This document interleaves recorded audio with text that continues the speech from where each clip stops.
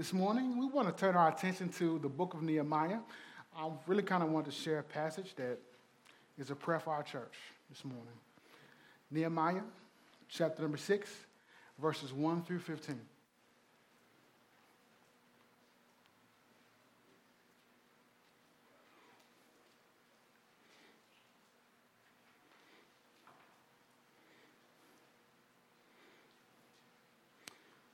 When you get it, you can let me know by saying amen.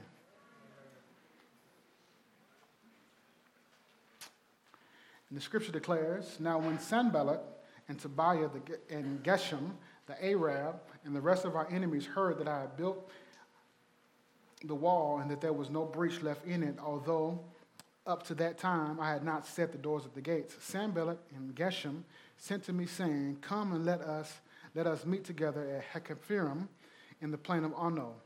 But they intended to do me harm, and I sent messengers to them saying, 'I am doing a great work, and I cannot come down. Why should the work stop while I leave it and come down to you?' And they sent to me 4 more times in this way, and I answered them in the same manner. In the same way, Sanballat, for the 5th time, sent his servant to me with an open letter in his hand. In it was written, 'It is reported among you, among the nations,' and Geshem also says it, 'that you and the Jews intend to rebel, and that is why you are rebuilding the wall. And according to these reports, you wish to become their king. And you have also set up prophets to proclaim concerning you in Jerusalem. And there is a king in Judah. And now the king will hear of these reports, and now come and let us take counsel together.' Then I sent to him, saying, 'No such thing as you have no such thing you say have been done, for you are inventing them out of your own mind.' For they all wanted to frighten us, thinking that their hands will drop from the work, and it will not be done. But now, O God, strengthen my hands. And now when I went into the house of Shemiah, the son of Deliah, and the son of Methapalo, who was confined to his home, he said, 'Let us meet together in the house of God within the temple, and let us close the doors of the temple, for they are coming to kill you. And they are coming to kill you by night.' But I said, 'Such a man as I run away. And what man such as I can go into the temple and live? I will not go in.' And when I understood and saw that God had not sent him, but he had pronounced the prophecy against me because of Tobiah and Sanballat had hired him. For this purpose he was hired, that I should be afraid and act in this way and sin, so that they could give a bad name in order to taunt me. Remember Tobiah and Sanballat, O my God, according to these things that they did, and also the prophetess Noadiah and the rest of the prophets who wanted to make me afraid. So the wall was finished in the 25th day on the month of Elul in 52 days. Just for a few moments, I won't be long today, I want to preach from a very simple subject title. I want to talk about stay on the ladder. Stay on the ladder. Let me pray for us. Father, thank you for our church. God, it is a great privilege to be here. It is a great privilege to have a family. I don't have a church. I have a family. Have a group of brothers and sisters who love me and who care for me and love my family and care for my family. God, I pray that the mission and vision of this church would never change. I pray, God, that the spirit and the heart of this church would never change. God, but I pray that we will be consistent in loving you and in loving one another. God, that we will be consistent in knowing you more deeply, but also in making you known more widely. God, help us to stay on that ladder. God, help us to never change that, to never deviate from that, to never be afraid of that, God, but help us to focus on honoring you right where you've planted us. We love you and we thank you. It's in Jesus' name I pray. Amen. Anybody who knows me well knows that I am an absolute football fanatic. And while I am more of a college football fan now because of my job, traditionally or historically, I was more of an NFL fan. My father was Once my parents divorced, he moved to Atlanta. And I can remember growing up, we would go out to Fulton County Stadium. When there was the early 90s, the Falcons were pretty bad, about as bad as they are right now. But the tickets were very low. And I remember Deion Sanders becoming my favorite athlete because he was such an electric player. He was my favorite athlete not because of the Jerry curl, not because he was a three-sport athlete, not even because he was an NFL Hall of Famer. He's just the first person I can remember seeing in person and being impressed. What I love about Deion's life is that you look at his life and you look at the highs and lows, you look at the ups and downs, and you see that he had significant struggles, and he learned from his struggles, but also he learned from his success. He wrote a biography a couple of years ago. It's called Power, Money, and Success. Power, Money, and Sex, How Success Almost Ruined My Life. And in his book, Deion shares many stories, and one of the things that comes out of the book is this. He says he had so much early success that his life began to spiral out of control. He says, I was rich, I was famous. He says, I thought I was above the law. And when you think about his story is applicable to every one of our stories. When we think about Deion's story, maybe you cannot identify with being a three-sport athlete. Maybe you cannot identify with being an NFL Hall of Famer. Maybe you cannot identify with being rich and famous. There are plenty of us who can identify with having a curl. I kind of want to point some people out, but I'm not going to do that this morning. But all of us, every one of us, should be able to look at your life, and you should be able to evaluate how success in your life, how a victory in your life, how a great season in your life tempted you to become lazy. It tempted you to become less than God wanted you to be. Oftentimes in our life, I want you to catch this, our success will take us to places that our character cannot keep us. I want to say that again. If we're not careful, the success that you've had in your life will take you to a place where your character cannot keep you. When I think about our church, it reminds me of the fact that we've had some significant success as a church. It is not me being prideful or being boastful. When you think about what has happened at this church, it is success. When you think about the faces in the room, when you think about the lives that have been impacted, when you think about all that we've been able to accomplish in 7 years, to have our own facility, to have 40 acres of land, to be able to have the most diverse church in town, to be able to be committed to the gospel. We've not grown through gimmicks and games and hooks and ladders. We've grown through simply preaching the gospel. When you look at all of that, that is what most people would say is success. And while we want to celebrate that, we want to highlight what God has done. We want to stick a fork in the ground, and we want to brag on God for what God has done in our lives and through our lives. Catch this. We don't want to get to a place in our life, though, where we are so looking in the rearview mirror of our past success that we miss out on what God has for us next. As a church body, here's my heart as your pastor. We've had a lot of success. The Lord has done some significant things in our church. The Lord has done more for us than I could ever imagine. I could not have dreamed up a better scenario than what we are experiencing. Yes, our church looks totally different than I expected, but it's so much better than I deserve. But when I look at our church, when I look at the success, I still want to ask the question, what would the Lord have for us next? I'm thankful for this building. I'm thankful for the relationships. When I look around the room, my heart is touched and it's moved, but I still got to ask the question, Lord, what are you desiring to do in us and through us next?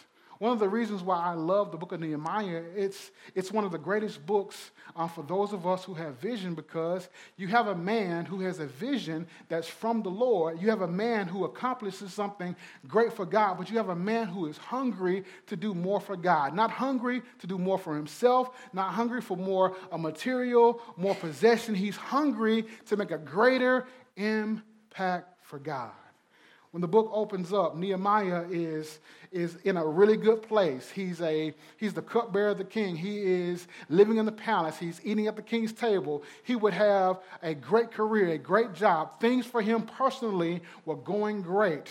But when he hears about something that broke the heart of God, his heart began to break.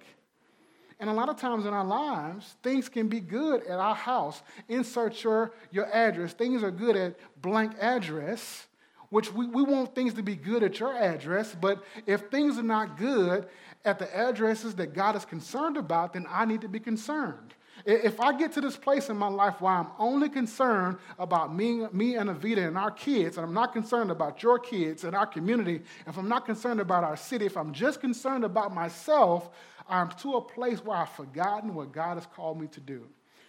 In the text, Nehemiah hears about God's city being ruined. He hears about the walls of God's city being broken down. He hears about something that God was concerned about, and rather than ignoring a need, rather than doing his life based upon what was best for him, he gets to a place in his life where he says, Lord, I want to do something about it.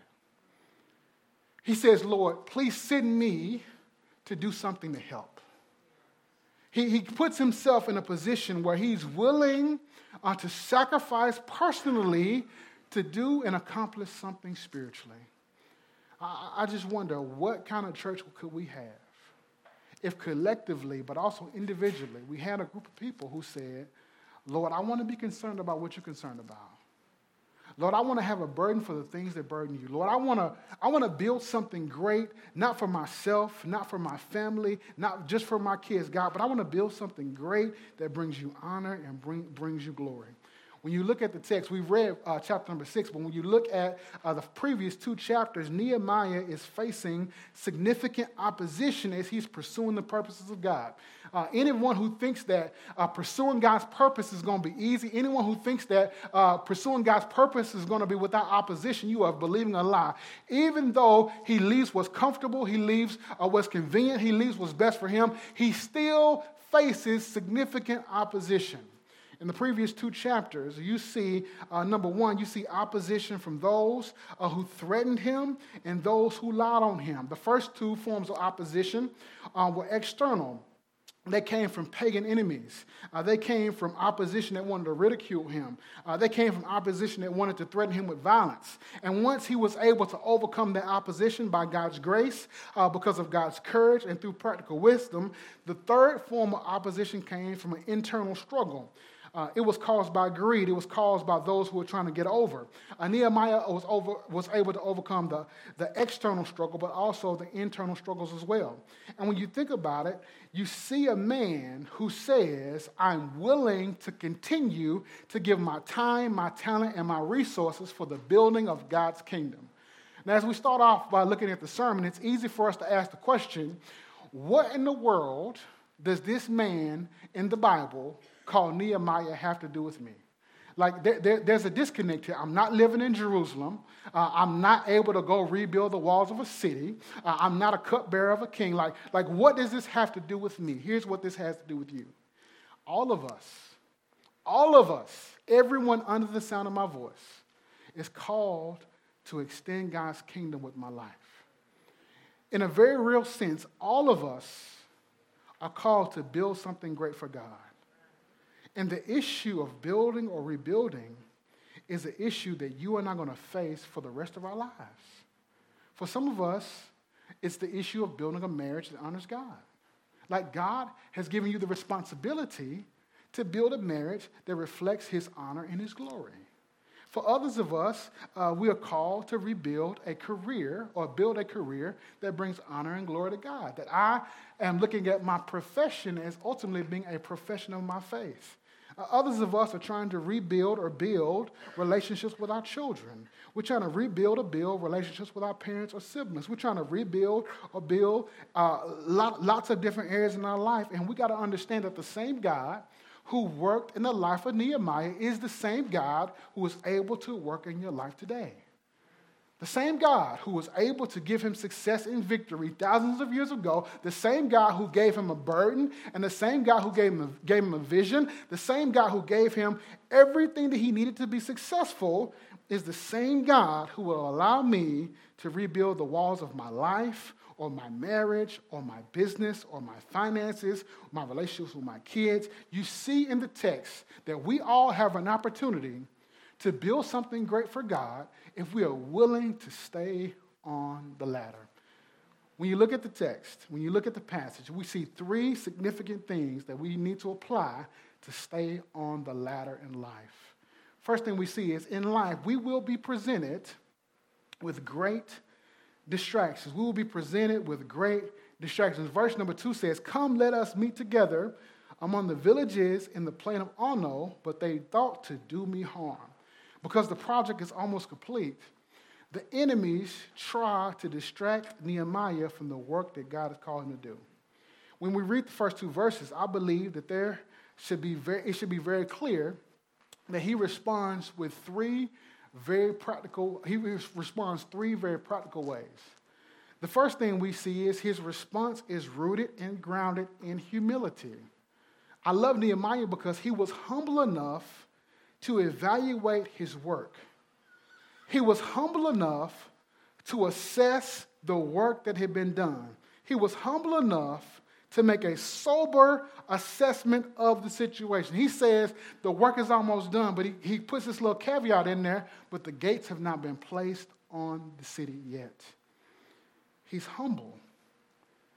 He takes the time to evaluate where he is. He takes the time to celebrate what God has accomplished, but he's humble enough to recognize that there's more work to do. Secondly, he's not only humble, but he's honest. He's not so prideful and so puffed up that he could not be honest. He wasn't to a place in his life where he got defensive.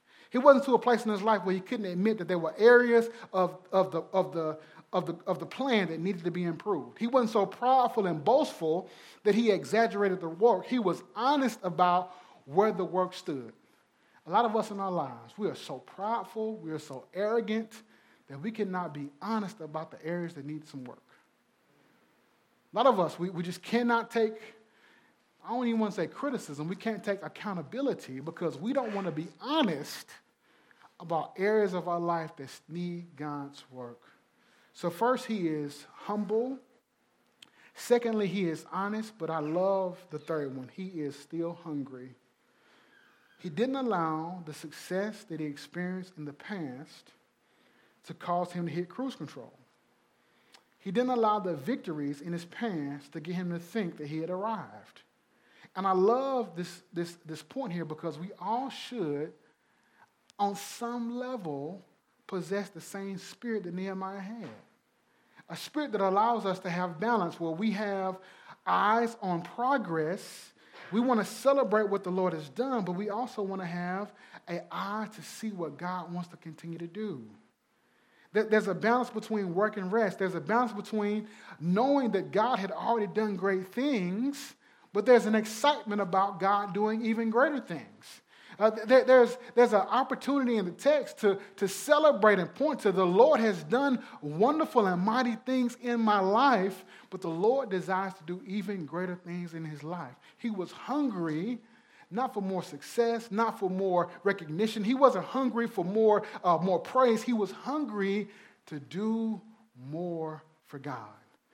I think that's a very powerful application for the Christian life. Like we are so thankful for the finished work of Christ. We are so thankful for what Jesus has accomplished for us on the cross. We are so thankful that all of my sins, past, present, and future, are taken care of. That like the work that Christ has done for us is so amazing. But catch this, God has left us here to do greater works. The Lord has left us here. The Lord has planted us here because God desires for you and I to do even greater works. Yes, he confirmed that there was progress made, but he was not, catch this, self-satisfied with the progress.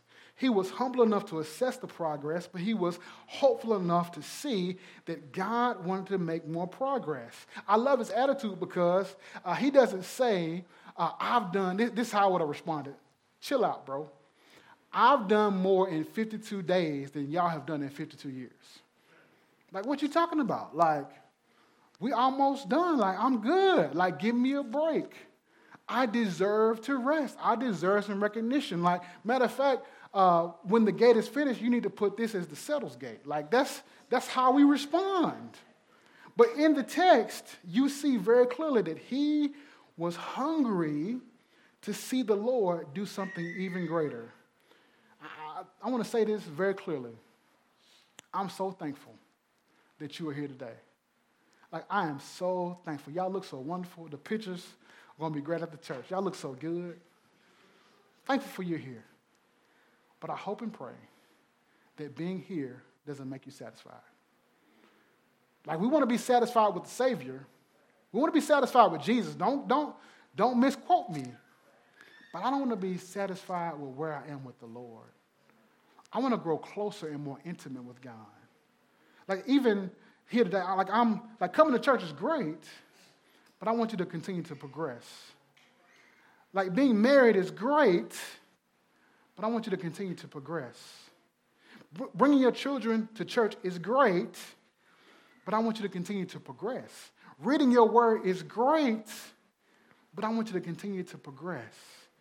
Yes, maybe you're doing better than others before you. You're doing better than the folks at work. You're doing better than the folks in your sorority or your fraternity. Yeah, I know you're doing better than them, but catch this.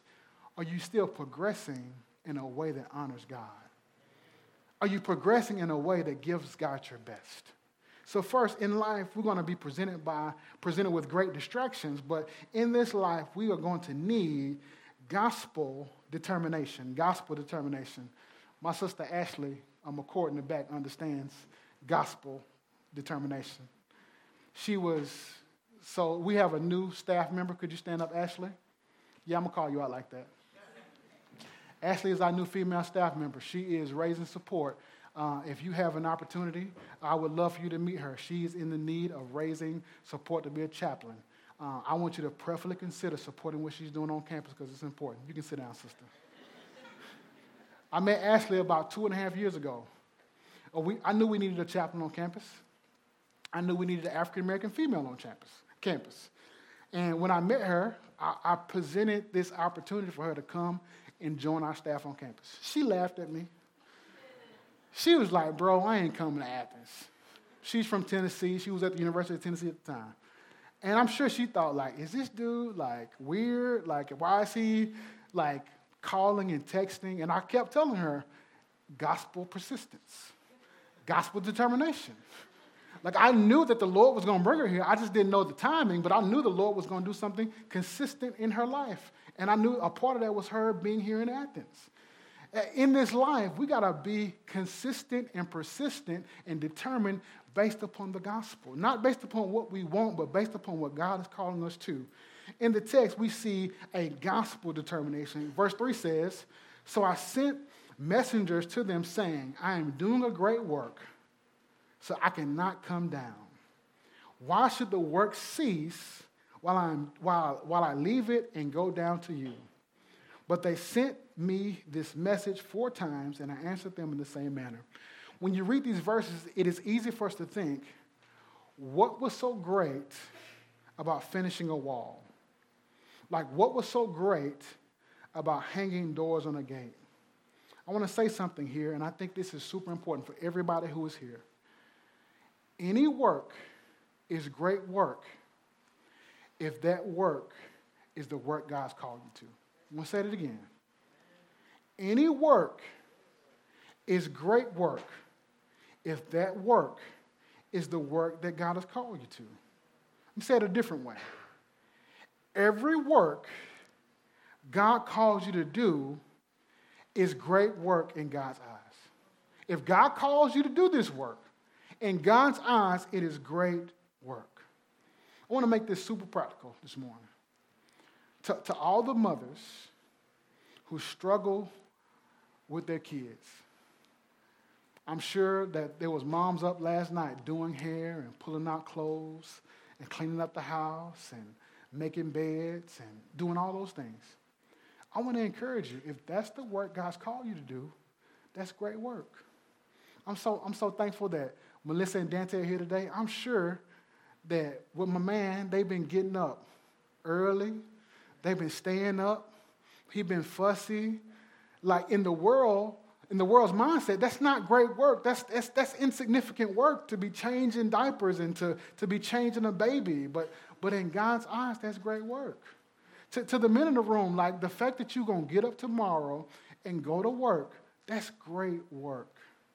No matter, for the single parents in here, for those who are doing your best with what you got, you are struggling to make your bills, you're struggling to get things done. I want to encourage you this morning, that's great work because God has called you to that work. Like so many times we get to thinking that there's greater work. I got to have my own show. I got to be a mogul. I got to do this, got to do that. I got to be an entrepreneur. I got to do all these things. I got to have this huge following. And we miss the fact that the work that God has called you to do is great work. Even to the college students who you just grinding, you just trying to stay in school. That's great work. And the world will tell you that you should have 4.0, you should be doing this, you should be doing that, you should have a job lined up. No. Do the work that God has called you to do, and that work is great work. Being here at church, working it with the kids, handing out a flyer on Wednesday. Whatever work God's called you to do, that work is great work. The problem that we deal with is this. We are so impacted by the world that we allow the world to determine what's great work. We allow the world to tell us how we should value work. We allow the world to tell us where we should place our faith and our hope. But when you look at the text, Nehemiah is doing great work because he's doing what the Lord called him to do. When you look at the text, months earlier, he was eating at the king's table, but now he's sharing food rations. But please know that what he was doing was more significant. We need to remember that what you do for God is significant work. There is nothing more significant in your life than doing exactly what God has called you to do. So let me stop even now and ask a question. What are you currently doing in your life that God would consider to be great work? I don't care what the world says. I don't care what Instagram or Twitter says. Like, what are you currently doing in your life right now at this moment that God would say is great work? Not the world, not your colleagues, not your parents, not your Facebook friends, not your Instagram followers. What is happening in your life that God would say, my brother or my sister, that's great work? I want to remind us all that significance is less about the work you do and is more about why you're working and who you're working for. I'll say it again. Significance in your life is less about the work you do. It's more about why you are working and who you are working for. That's why as a believer, I want to work into the Lord. My why is Christ. My motivation is Christ. My motivation is my family. My motivation is the gospel. And when I see it from that perspective, when I see what God has called me to do, then I'm always willing to see that that is great work. In the text, Satan is going to always tempt us to put down the work that God has called us to. But as believers, we have an opportunity to ask God for strength. Verse 9 says, For they all wanted to frighten us, thinking that our hands would be dropped from the work, and it would not be done. So they pray, strengthen my hands. When you look at the text, you usually don't pray for strength unless you're losing it, or at least know how much you need it. In this life that we live, you're going to need some strength. This is hard what we do. I love this part because it gives me a chance to remind us of the realities of life. Life is hard. Like life is tough. And in this life, you're going to need the Lord to strengthen your hands. You're going to need the Lord to strengthen your hands in personal relationships. You're going to need the Lord to strengthen your hands in pursuing Him. You're going to need the Lord to strengthen your hands in terms of your pride, your job, your fears, your failures, the pressure that you have on you. You're going to need the Lord's strength in your life. So first we see in this life we will be presented with great distractions.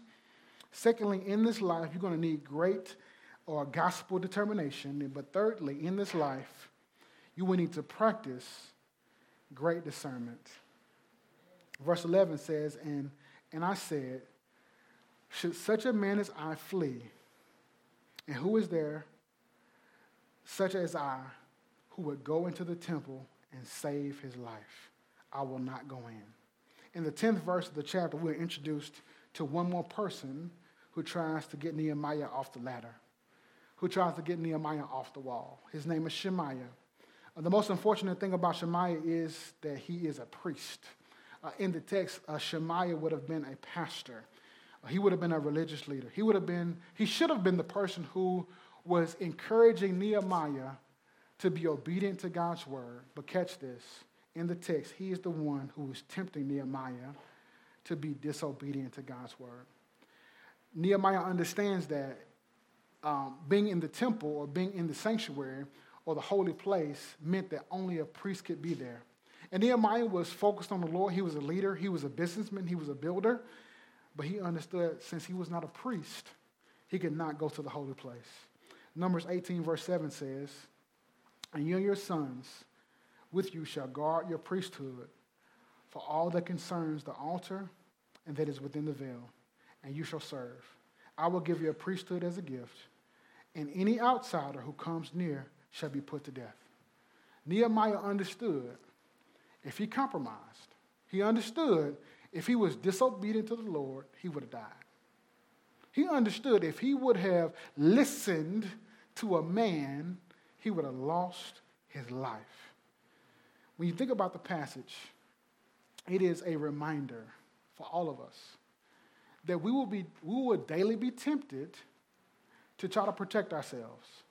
We will daily be tempted to try to come up with a scheme and a plan to keep ourselves safe and to keep ourselves comfortable. And it's in those moments that you and I must be grounded in God's word. It's in those moments where you and I must be so intimately connected and committed to living out God's word that when someone presents an option to us that seems good, when someone presents an option to us that seems plausible, that seems reasonable, we can go back to God's word and know for sure that this is not what the Lord has called us to do. So, Chris, could you come on up? Get ready to close. When you think about obedience this week, I have a pre-challenge before the application this morning. I want to pray that the Lord will remind you or reveal to you this week one area in your life, one area that you can trust God to rebuild. It could be a relationship that needs mending. It could be a project that needs ending. It could be a position or belief that needs defending. It could be a helpless person that needs lending. It could be a wrong attitude that needs bending. It could be a note or a letter that needs sending. I don't know what it is, but this week I want to encourage you to focus on allowing the Lord to rebuild one specific area of your life. In terms of our points of application, I want to say very quickly, when we think about the passage, specifically when we think about our church, while we're on the ladder, I pray that we don't get distracted. I pray that as a church, that we don't allow the cares and affairs of this world to get us distracted and off mission. For us to stay focused, though, we got to do three things. We got to stay humble. We got to be earnest. And we got to stay hungry.